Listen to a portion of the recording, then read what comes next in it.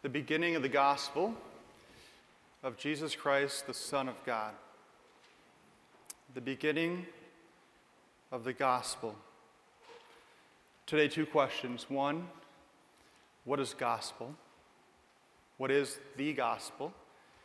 And second, what is the only appropriate response to that answer? What is the gospel? So first, what is the gospel?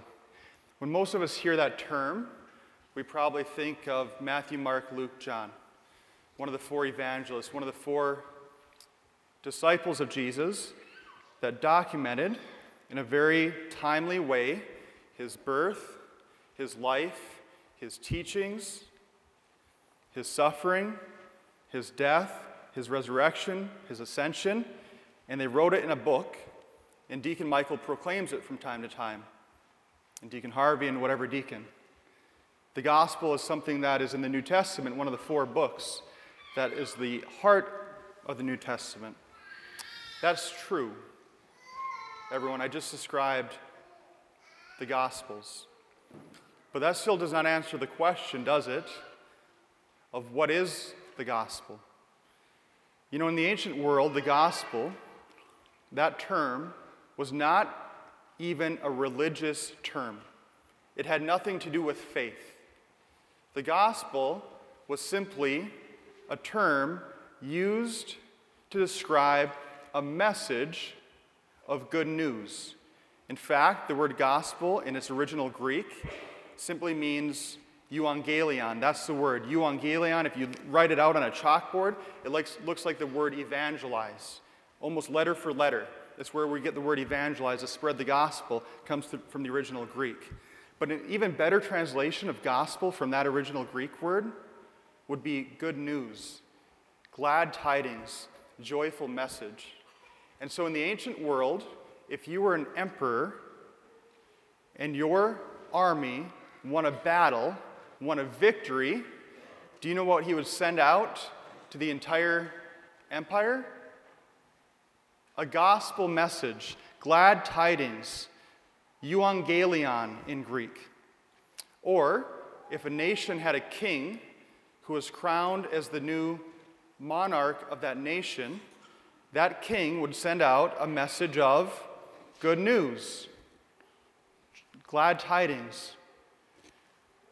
However, for the people of the Old Testament, the message of good news, everyone, was not something that happened in the past, like an emperor being crowned or an army winning a battle. For the people of the Old Testament, the good news was a promise. Was a promise that God himself would come and what? Save his people. That's what the gospel was. A message that God would come to save. And so for us as Christians, I trust we know that that perfectly describes the gospel.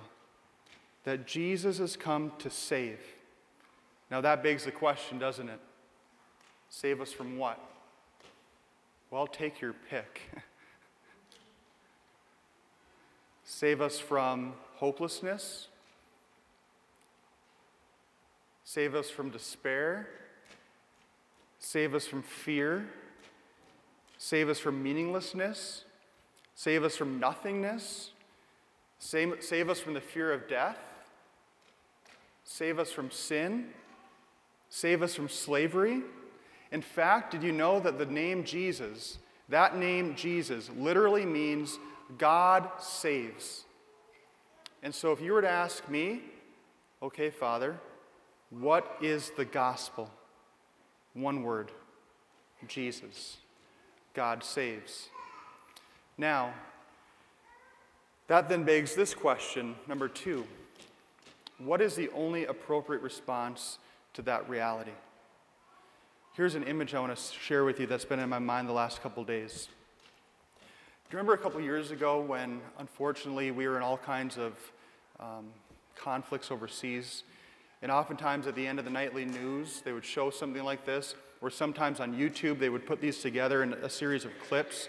But it was typically a soldier a member of the armed forces coming home and surprising his or her family. You've seen these before. So you have a 5th grade girl sitting in the classroom, normal day, praying that dad's coming home soon, not knowing when dad's going to come home, praying that dad comes home.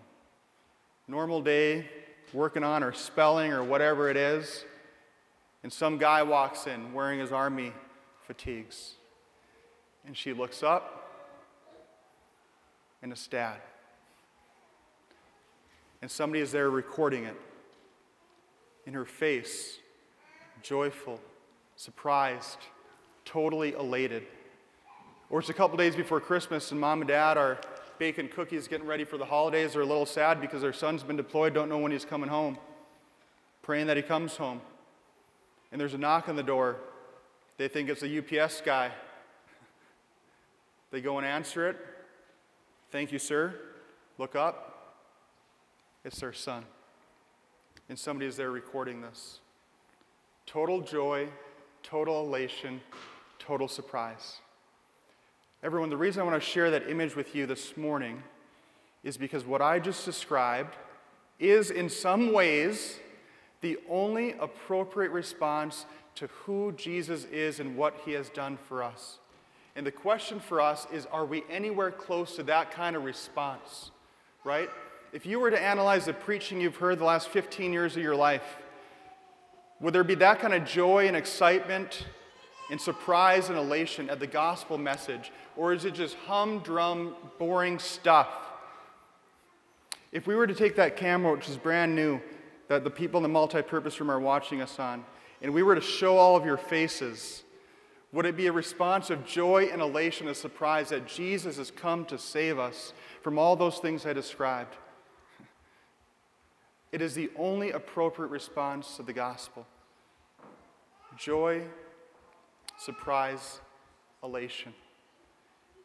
Everyone, at least I, have set my expectations far too low for what the faith can do for me. Don't you think at times we have set the bar far too low that this is life-changing? Not just something we do 1 hour a Sunday, but this changes how we see everything that matters, right? I want to share a second image with you that's been in my mind here for a couple weeks. This has happened 3 times in the last week or so. One time it happened at the gym, one time it happened at a restaurant, and one time it happened at Hobby Lobby. Please don't tell my friends I go to Hobby Lobby. I get a reputation to uphold. But we were making a new Advent wreath. I wanted a real wreath with real candles and real greenery, and so we got one. That's why I was at Hobby Lobby. But anyway, here's the experience.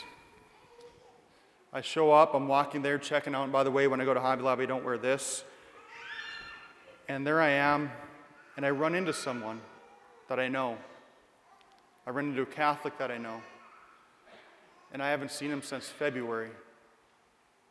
A gym, a restaurant, and holiday shopping at Hobby Lobby. Now, I know in that moment I need to be careful, right? I know that they think that I'm judging them, and I'm trying not to. And I just want to say hi. And all of a sudden, without me prompting it at all, I get these, "Oh, hi, Father." We're taking COVID really seriously. And I want to say, I didn't ask, but that's great. Good to see you at the restaurant, in the gym, in holiday shopping. Not trying to judge, but something in me is a bit confused. Now, here's why I'm saying this, and here's where it's coming from. Everyone, I know this is very serious, what's going on. You don't have to tell me. Between Father Wolf and I, we have anointed close to 50 people at one of our 2 hospitals. Many of the people that we have anointed have died. I have buried in this church family members, of people present with us this morning. I get it. I understand why we social distance, we wear masks, we encourage you to wear a mask. I understand why we do all these things. I understand why the bishop gave a dispensation from us from not having to attend Mass. I get that. But he did so for those who are elderly, the vulnerable, underlying health conditions, those who have it, those who are isolating, those who are quarantining, those who have infants, those who are scared because they have some serious health condition. And the question I have is this: